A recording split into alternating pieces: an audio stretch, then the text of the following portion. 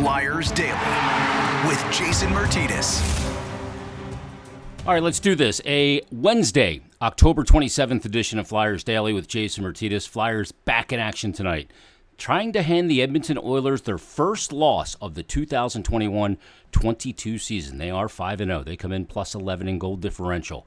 They've scored 24. They've given up 13. They've won all 5 of their games. They got 10 points, and they're sitting in the top spot of the Pacific Division of the Western Conference right now, leading the San Jose Sharks in second, Calgary in third, who we'll see on this trip, and Vancouver in fourth, who will also see on this Western Canadian trip for the Philadelphia Flyers. Flyers come into this game, oddly enough, though, after what we've termed as a good start to the season, but they've only played 4 games, and right now they're in the bottom spot in the Metropolitan Division, the very difficult Metropolitan Division, as the Carolina Hurricanes hold the top spot with a record of 5-0.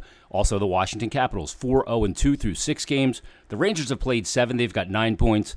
Penguins with 8, tied with Columbus, and the New York Islanders with 7 points in 6 games.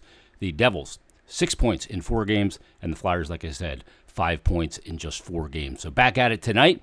It's Connor McDavid, it's Leon Draisaitl, and the Philadelphia Flyers will try to slow those 2 players down. And that is not an easy task. When you look at the NHL points leaders, at the top of it is Connor McDavid, 13 points. Draisaitl in third place, just 2 back with 11 points. McDavid with 6 goals, and this is a high-powered Edmonton Oiler offense and a power play that every other chance pretty much, they net a goal. So it will be a fascinating matchup tonight as the Flyers take on the Oilers, and it doesn't look like Ryan Ellis will be going in that game as well. Now, in this episode, I had a chance to catch up with the Flyers executive director of community and fan development and the president of Flyers alumni. A couple of big events coming up, the Warrior Classic and also the alumni game coming up on April 15th. To join us to talk about that and more, here's my conversation with Brad Marsh. Joining us on this episode of Flyers Daily, we had to have a chat a while ago, but we ran into huge storms and it got delayed. He is a former 11th overall pick in the National Hockey League. He grew up in London, Ontario, played for the London Knights, played 7 seasons with the Philadelphia Flyers. He's the executive director of community and fan development and the president of Flyers alumni. Also started the Flyers Warriors program. We're going to talk to him about that. It is former Flyer Brad Marsh. Marshy, how you doing? I'm doing great, Jason. Doing good. It's nice to have hockey back and started and fans in the building. It's just it's a good time to be around the Wells Fargo Center. Yeah, it is. That was a hell of an introduction, by the way. Yeah, it was. Sounds impressive. That's the sound of me tearing my rotator cuff, patting myself on the back. Yeah. Brad, let's real quick. I'll ask you some things about your career real quick because I think they're pertinent. I just saw, kind of looking through your hockey DB, you played 2 years with the Atlanta Flames. Then you went to the Calgary Flames. So you were part of a team that changed locations. And, the support wasn't there in Atlanta at the time. So they shipped you guys back up to Calgary to play up there in that great hockey market. What was that like going from Atlanta to Calgary? Because I don't know that you could move any further. Yeah, exactly. Well, you got to remember the Atlanta Thrashers moved to Winnipeg. Yeah. And at least in Calgary, we have Chinooks. The Chinook winds where it's cold, but then the wind comes off the mountains from the ocean, and it'll go from minus 20 to plus 20 in a matter of hours. And but Winnipeg, I think September 1, it gets to be minus 20, and then it stays like that until the following year. But you know what? It was Atlanta was a neat place to play. I know the common thought is we didn't have fan support, but what we didn't have corporate support. Yeah. Fans were pretty good, pretty loyal. We never won a first round of the playoff. We had a pretty good team, but we never won or never got out of the first round of the Stanley Cup playoffs. And when you don't win, regardless of what market you're in, people lose interest. But as I said, the fans are pretty good, but the corporate dollar bill dried up when we weren't successful in the playoffs. And hockey is a fan-driven sport. It still is. Yes, the corporate dollars help, but it's still the number one contributor is the fans buying tickets each and every game. So the team technically wasn't for sale, but some guy from the West, Nelson Skelbania was his name, walked into Tom Cousins' office, who owned the team at the time, and says, "I want to buy your team. It's not for sale." Well, anyhow, the end of the day, anything and everything's for sale for the right price. Yep. A little known fact: the team sold back in 1980 for $16 million. It's a 1 and a 6, $16 million, and we moved to Calgary. And it was interesting. You talk to the players. I loved it, being back in Canada and being the number one sport, because in Atlanta we were the forgotten sport. Friday night high school football drew better than us, and so on and so on. NASCAR big down there, college football. Yes, exactly. But I love being back in Canada, where we were the toast of the town. A lot of the guys with families were worried about how their family would adjust. The kids loved it because some of the kids saw snow for the first time. They're tobogganing, they're skating, they're doing all the Canadian winter stuff. But we had a great, very good team. We were very successful that year one in Calgary. And but all in all, it was a very positive move for myself, but for the franchise as well. Just show them a tourist brochure of Banff, which isn't too far, and it's as beautiful as it gets. It really is. Let me ask you about, you played a long time in the league, and I mean, to play as long as you did, you had to be physically fit. Are you more physically fit now at 63 years of age than you were as a player? Because I know you are doing a lot. Yeah, well, I do ride the bike a lot now, and I put in a lot of miles. I enjoy it. It's a nice, I don't know if mental break is the right word for it, but it is a nice distraction from the day-to-day rigors of working. And can't pick up the phone on the bike. That's right, exactly. And I take the phone, obviously, in case I have to call flat tire or whatever. And you hear the phone going ding, ding, ding, ding, ding. Out of hell with it. And I ain't going to answer it. But anyhow, I do ride the bike a lot. But, when I broke in the 70s, weight training or physical activity outside of the ring was not common. And you spent the summers doing whatever you did. And training camp was to get in shape for the upcoming season. Nowadays, they show up on a Friday. They're playing on Sunday or Monday, for heaven's sakes. And I didn't lift my first weight until I came to Philadelphia. I was traded here. Pat Croce was the strength and fitness guy, and that was my first introduction to anything off ice. And so I lasted a long time, 15 years, because the second half of my career I was in one of the better conditioned players in the league, and I looked at it. I didn't have the skill that some of the other guys did. I really had to work at my game, and so if I was in better shape than everybody, that would allow me to play a couple extra seasons. And really, like I said, I worked hard, and to me, the games were easy because I was in such good shape. And I worked hard in practice. I worked hard off the ice, rode my bike a lot, and so on. So I kept myself in good shape. But I did go through a period when I retired I refer to it as getting soft, but I was out of shape. I was fat. And, so 2010, I made the decision to get back in shape again, and now I'm a bike rider. And you feel great, don't you? Yeah, and you know what? As I tell people, it doesn't matter if you're 55, 65, or 5 years old. Everybody wants to be fast on their bike, and so there's no better feeling than riding your bike downhill, mind you, and you're going that little extra speed, and it's a great feeling to be going riding your bike and going fast. Do you recall as a player knowing what you wanted to do when you were done playing? Because when you were done, you went into the front office with the Senators for a number of years. You coached at different levels of minor hockey. You opened a sports bar in the Ottawa area called Marshy's. Yeah. And you've done it all, and you've been involved in the game in different ways. Did you know what you wanted to do, or are you just kind of like one of those guys who goes, I'm going to do what makes me happy and what's in front of me? Well, the thing is players from my era, we all knew we had to play when we were done hockey, because obviously the money wasn't there, and it was, retired from hockey. Then you started your real job or your adult job or whatever you want to call it, because playing hockey really isn't a job. You just get paid for doing something that you like doing. And all along, I always thought I would get into coaching.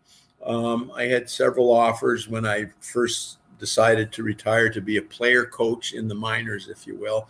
I had 4 young kids, and I decided against that. And I had a couple offers to do this and to do this. I had a nice offer from my junior team. But at the end of the day, my focus at that time was on my 4 kids, my young kids. And so I thoroughly enjoy coaching them at various levels. 2 of my kids took up speed skating and were very good at it. And I ended up being president of the speed skating club, which Wow. people have a laugh at because I was a terrible skater, and here I am, president of a You speed got to get skating that on a club. shirt. President of Yeah, speed skating. yeah, but you know what? I had nothing to do with coaching the sport of speed skating. I just oversaw the programs and all that stuff, and so, like I say, you get involved. And there was one team that called almost every year for several years if I would come back and get involved with them, and then, I kept saying no. And then your path goes down this path or this way or this direction. And before you know it, you're so far down the path, you can't turn around again. Now, I would love to be a coach, in the juniors or the National Hockey League. But, I don't want to say the game's passed me by, but I've been out of it way too long to get back into it and coach in modern times, if you will. But And take I all know those little incremental baby steps to get to the high level, right? Yeah, exactly. And there's so many different even terminologies. They don't even call the boards, it's a wall. Like, Yeah, and they have a half wall now too. Yeah, like what the heck is all that stuff? And when I played the game, it was very much north-south, as you know, because you've been involved a long time, and now you're crisscrossing and weaving and all this kind of stuff. East-west game now, yeah. Yeah. And but anyhow, like I said, you go down this path, and I'm quite happy with the path I'm on, and I got my coaching fix, coaching all my kids' teams at various levels, and that was boys hockey, girls hockey, the lowest rung of house league to the top rung of competitive hockey. So that was wonderful. I wouldn't change that for anything. And then now, and I know we'll get on it in a little bit, but now I coach the Flyers Warriors, the disabled veterans team, and that's just been a joy. It's been a lot of fun. Yeah, I'm coaching my son now, and I have been for a number of years. He's a midget now, so he's U16, and it's awesome. It's just it's a great way to live the game through them as well, which is so cool because you went through it as a kid, and we don't know how our parents saw everything. And then when you're doing it, you go, okay. And then you just sit there, and I'm just fretting the day that he's done playing. And I'm going, oh my God, I'm going to fall apart. But let's get to the Flyers Warriors, because this program, I'm so proud of you, Marshy, because this program is so great. And the teams are doing so well. People have embraced it. It is, bar none, the coolest jersey in sports too, by the way. And the Warrior program is just, it's an absolute home run. Tell people first what the requirement is to be one of the players that can represent the Flyers Warriors, and what you guys got coming up, because you got a big event coming up. Yeah, well, first we started the program with a Learn to Skate program December 2nd in 2018. We had our first practice at the Wells Fargo Center January 29th, I believe, of 19. And I don't want to say the rest is history, but those were the two practices that really set the roots. And right from the get-go, we laid the ground rules. This is what we want to build this program in. And our thought process at the time was to build this Warrior hockey team, this Warrior hockey program, into a team that can compete on the national level with the other Warrior programs. Now there's 38 Warrior programs. It's the fastest growing division of USA hockey right now. There's 38 teams throughout the USA, which is really cool. And so we wanted to build a program where we could compete. And that first year, we worked hard, we practiced hard, and we went to Vegas for the national championships, and we won. So mission accomplished in less than a year. But the neatest thing about the program is we talked very early that, yes, we were going to build a hockey team, a hockey program that could compete. But what we wanted to do to set us apart from the other Warrior programs was to build a program that encompassed the family, that encompassed the wives, that encompassed the kids, because a lot of these players, they get out of the military and then they go live in a subdivision and nobody knows what they did or what they experienced. And when they're away from or out of the military, and it's the same as a retired athlete, in my case, hockey player, you go through a period of withdrawal, you go through various thought processes, and everyone handles them differently. But in the military, that thought process or that withdrawal is with the wife too, is with the family unit.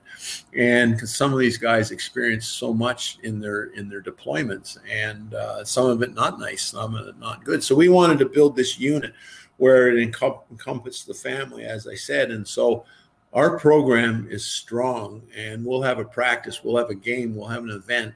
And not only are the players there, but the wives are there, the kids are there. We'll have a tailgate party after practice, and there's 10 barbecues set up, and there's playpens set up in the parking lot, and there's the tailgate game set up, and everybody's getting along, and it's just wonderful that they can share their experiences with like-minded people. The wives are loving it because now they can talk about, I don't mean talk about their husbands in a gossipy way, but they can talk about the problems that their husbands are going through, but they can talk about it with another wife who is also experiencing the same thing. And it's just been a wonderful, wonderful time. And, here we are, we have 3 full teams, since 2018 of different abilities. And it's wonderful. We have daycare at practice, so nobody has to miss the practice because they can't get a babysitter. Unfortunately, we have a lot of single parents, and now they can bring their son or daughter to the practice, and great. Dad or mom goes out and skates, and we have daycare for them. It's great. And, we have continuing education set up for them. We have mental health facilities set up for them to it's just a phone call away. If they're having problems, they just dial a number and they're looked after right away. And Marcy, it's not a stretch to say that this program is, frankly, it's saving veterans' lives. Because, look, I know from years and years and what they've gone through, so many of them, and especially guys with a disability, the suicide rate is through the roof. I know over 20 veterans take their life every day in this country, and that's sad. Yes. And we haven't done enough to give them the support that they need. And a program like this, and you're part of something again, I think, because the military is sport. There's a lot of similarities there, right? You got to be able to look across and go, I got to depend on that guy, not for my life on the ice, but for the essence of this game. And I think it's so great, and I just love the program, and I love supporting it too. Yeah, it is, saving lives, and I like to say it's the dressing room is saving the lives, because you hear the banter that goes back and forth, and the ribbing and the it's just unbelievable. And the dressing room has improved a lot of lives, and as I said earlier, not just the players' lives, but the families' lives as well. So, like these guys, they're all disabled. They have to have a minimum of a 10% disability to be able to play in the Warrior program. We're all standing disabled. Like, it's not sled hockey. Everybody has their limbs, so it's standing disabled.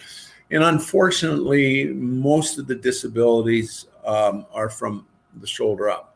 And so there's a lot of issues there, and it's funny. We laugh about it. The very first tournament, the tournament that we went in, the Warrior Classic, the championships that we won, we had a couple exhibition games leading up to the tournament, and we won the exhibition games. It was really cool, and so things were going along pretty good. And then we got in our very first official game that meant something, and we went down 1-0 early. It's the first time we were behind in a game, and then we went down 2-0. And then the referee was terrible. And it doesn't matter what level you're at, the refs are always you still have that. Yeah, and so it was like a switch went on the bench, and the guys are yelling at the referee, they're yelling at the other players, they're yelling on the bench at themselves, because their issues, their anger issues, and their coping, it was all triggered by us, one, being behind, and two, a couple bad calls.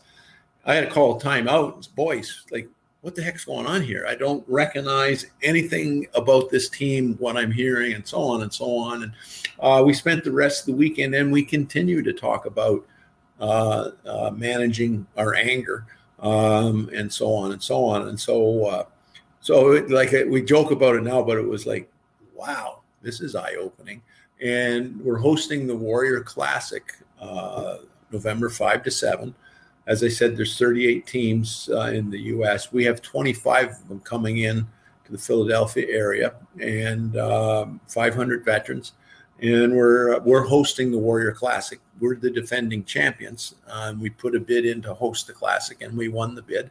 And so we're hosting, and one of the things that we're doing with the officials that are coming in is we're having a little I don't want to call it a clinic, but a meeting prior to the tournament, just so they understand the games that they're reffing and the players that are in these games. Yeah, it's different than adult hockey. It's different than beer league hockey. Mm-hmm. They're going to hear some things that they maybe never heard before. There's a little bit of yelling and screaming back and forth, more so than they've probably ever heard, but it's because of what they've gone through. Yeah. And so we just want to educate the referees that, one, don't take it personally, and two, they got to let some of it go. Yeah. And because it's not a beer league game, it's a little different than that. So we're pretty pumped about it. We're very excited about it, and big undertaking, but we're up to the challenge. We got 3 teams in the different tiers, and we have a good chance of being successful each one of our tiers. And what's really neat too is like our tier 1 team is they're good. They've played hockey before. They get it. Yeah. But our tier 3 teams, some of them never skated before. Yeah, so just picking up the game now, right? Yeah, and it's unbelievable. It's so much fun. And these guys, they get out on the ice, they skate, they try hard, they fall down, they can't stop, so they got to run into the boards. And it's no different than mites on ice between periods at a Flyers game. But man, are they sponges? All they want to do is learn, and it's a lot of fun. So it's going to be exciting times. Yeah, I'm looking forward to it. It's just such a great program, and best of luck to you guys in the Warrior Classic this year for the repeat, which would be absolutely fantastic. Yeah. One of the other things I wanted to talk to you about on this episode is, there's so much going on with the Flyers and the Alumni Association. As I mentioned in that great introduction I did, pat myself on the back again, you are also president of the Flyers Alumni, and we know Flyers Alumni, that's a big deal. It's a very tight group. If you wore that logo on your chest, it kind of carries for life. And the alumni game that's coming up, well, you guys have stocked the cupboard full with a lot of big names for this one. I know you just announced a few last week: Danny Briere, Simone Gagne, Scotty Upshaw's coming back into town. First of all, what are the teams looking like? It's Team Tocchet versus Team Holmgren, because Paul Holmgren and Rick Tocchet are going into the Flyers Hall of Fame the following day. How are these teams looking? And is there a side that I can bet that looks a little better than the other? Well, I guess I got to put my GM hat on now and start dividing up the raw. I tell you, we still need a few more players because it's, as you said, it's Team Tocchet versus Team Holmgren, and it's black versus orange. Last time we had an alumni game such as this for the 50th anniversary, we played the Penguins alumni. I was there. And that was a lot of fun. But we figured this time, let's just bring as many alumni back as we can. So it's going to be cool. It's going to be a lot of fun. And I tell you, just talking to the guys, hey, do you want to come in? Do you want to come in? And they can't wait. Like, I'm sure there's so many Flyer fans that can't wait to sit in the stands to see some of their favorites play. But I tell you what, the guys can't wait to get here and see, like, who's coming. Ronnie Sutter was in town the other night. His son plays in Hershey, so he was in Hershey and he drove up for the game. And the first, so who's coming in? Is Muzz coming in? That's Murray Craven for you guys that don't follow the nicknames.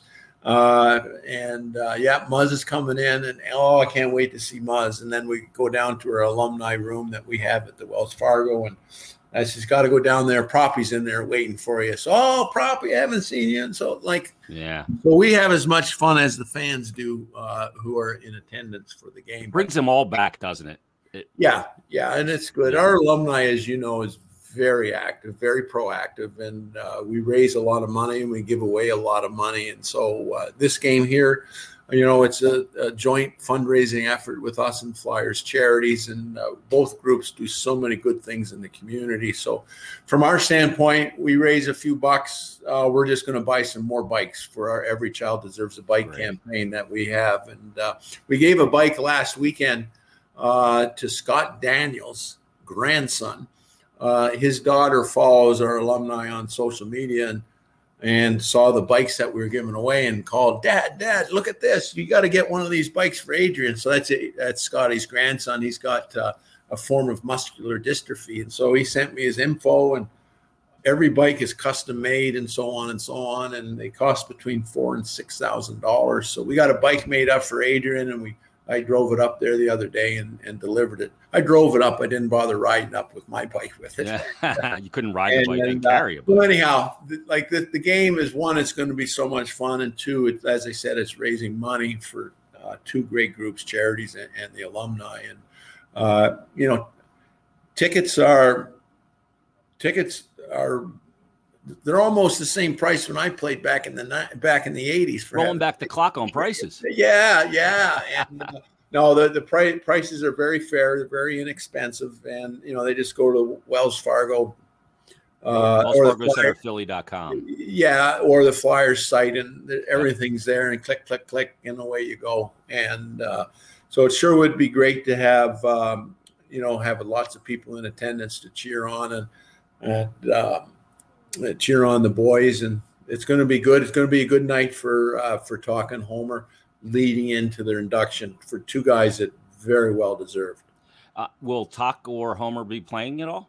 No, Homer's retired. He played. We had an alumni game up in Reading a few years back, and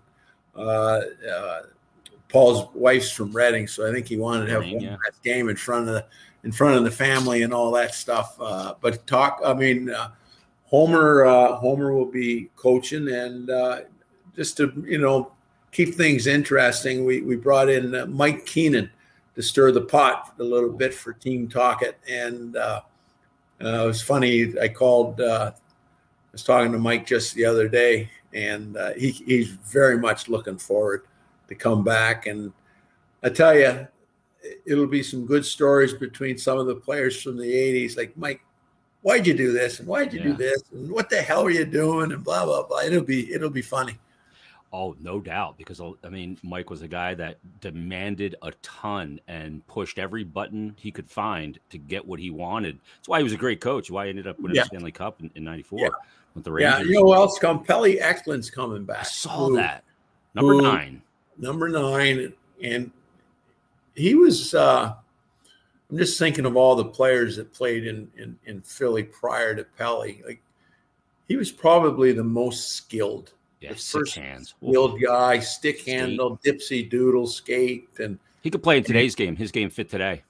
Yeah, he'd be a rock star today. Yep. And he was Talk center for a lot of years. And but anyhow, he's coming back. It's his first time coming back, I believe, since he retired. He's never done anything or anything with the alumni, obviously, because he lives in Sweden. But it's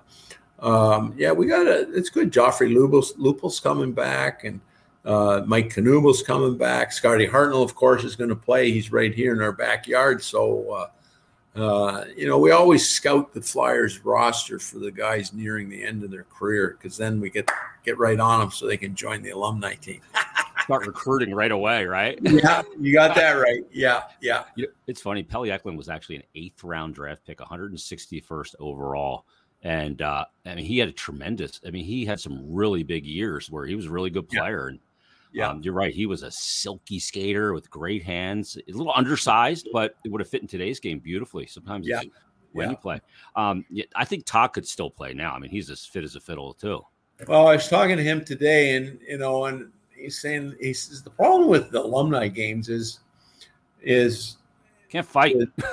And he's lost out there because he's still, very competitive. But I'm in the same boat. Like, I really have no skills. Like, it's go to alumni games. There's lots of nice passing and skating and shooting because nobody hits really. Yeah. And so there goes my game. I got nothing. And Talk was saying, I get out there. I want to hit somebody. I want to, grab somebody. You can't do so. He says he's quite frustrated when he plays in alumni games, but maybe I'll have to look over and find somebody that he disliked after they were teammates here and he did something when they're on different teams. Maybe put Keenan on skates. What happens there? Oh, there'd be a long line. Yeah, there would. Of course, he showed up in Jeremy Roenick's book very prominently for when he coached him in Chicago, of course, and some of the stories are absolutely incredible.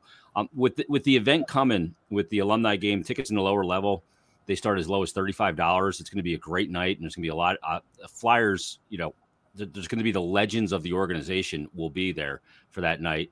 And some of these guys are younger, guys like Danny Briere. Danny still skates quite a bit.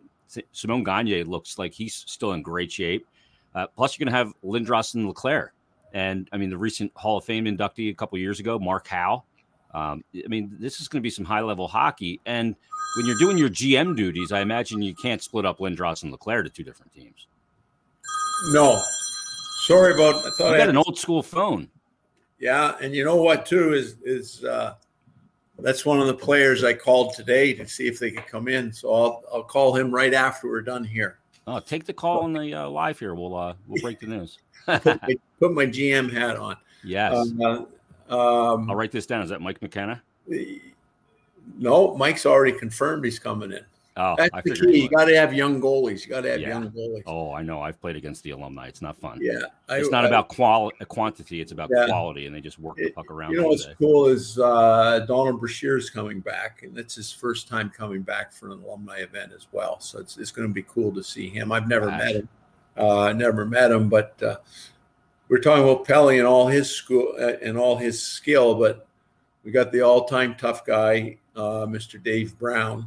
Patrolling the wings. And I don't care if it's alumni hockey, Brownie's still scary out there. Yeah. I see him in the meal room, in the press meal room before games, and I get up and leave. Yeah. Yeah. You don't want to. He's the nicest gentleman in the world, by the way. But nicest guy in the world. You know what? A lot of the tough guys were. Yeah. Very nice off you. And you've met most of them. They're all real good. But anyhow, like I said, it's going to be a great night. Come on out and support us. Help the alumni buy another bike or two. Help Flyers charities continue all the great things that they do. And it's just going to be a great night. It is going to be a great night. It's going to bring back a lot of memories for a lot of people. And, with what we've gone through over the past 18, 20 months, whatever, that's always good to go back mentally for at least a period of time, not live in the present, but live in the past. And kind of feel good about it and see some of these great players that for so many years, so many people cheered on wearing that Flyer jersey, whether it was at the Spectrum or at Wells Fargo. So I'm looking forward to it. I know a lot of people are. And you're doing great work, Brad. I really appreciate the time today, as always. Best of luck with the Warrior Classic coming up. I know you guys are going to do well. And then also out with the alumni game. And again, you can go to WellsFargoCenterPhilly.com or go to PhiladelphiaFlyers.com and pick up your tickets and support the great cause. Put some bikes under some kids' butts, and it's going to be awesome. So thanks for doing this. Okay. Thank you, Jason. We'll talk to you later on. Always great to catch up with a hockey lifer like Brad Marsh. Tomorrow, we're going to have a breakdown edition of Flyers Daily. Flyers in Edmonton, late night hockey tonight. And then tomorrow, we'll break it down. And we'll also get you ready for Flyers Vancouver, first back-to-back of the season. So tune in tomorrow, and thanks for listening to this episode. Have a great Wednesday, and we'll talk to you on tomorrow's brand new Flyers Daily.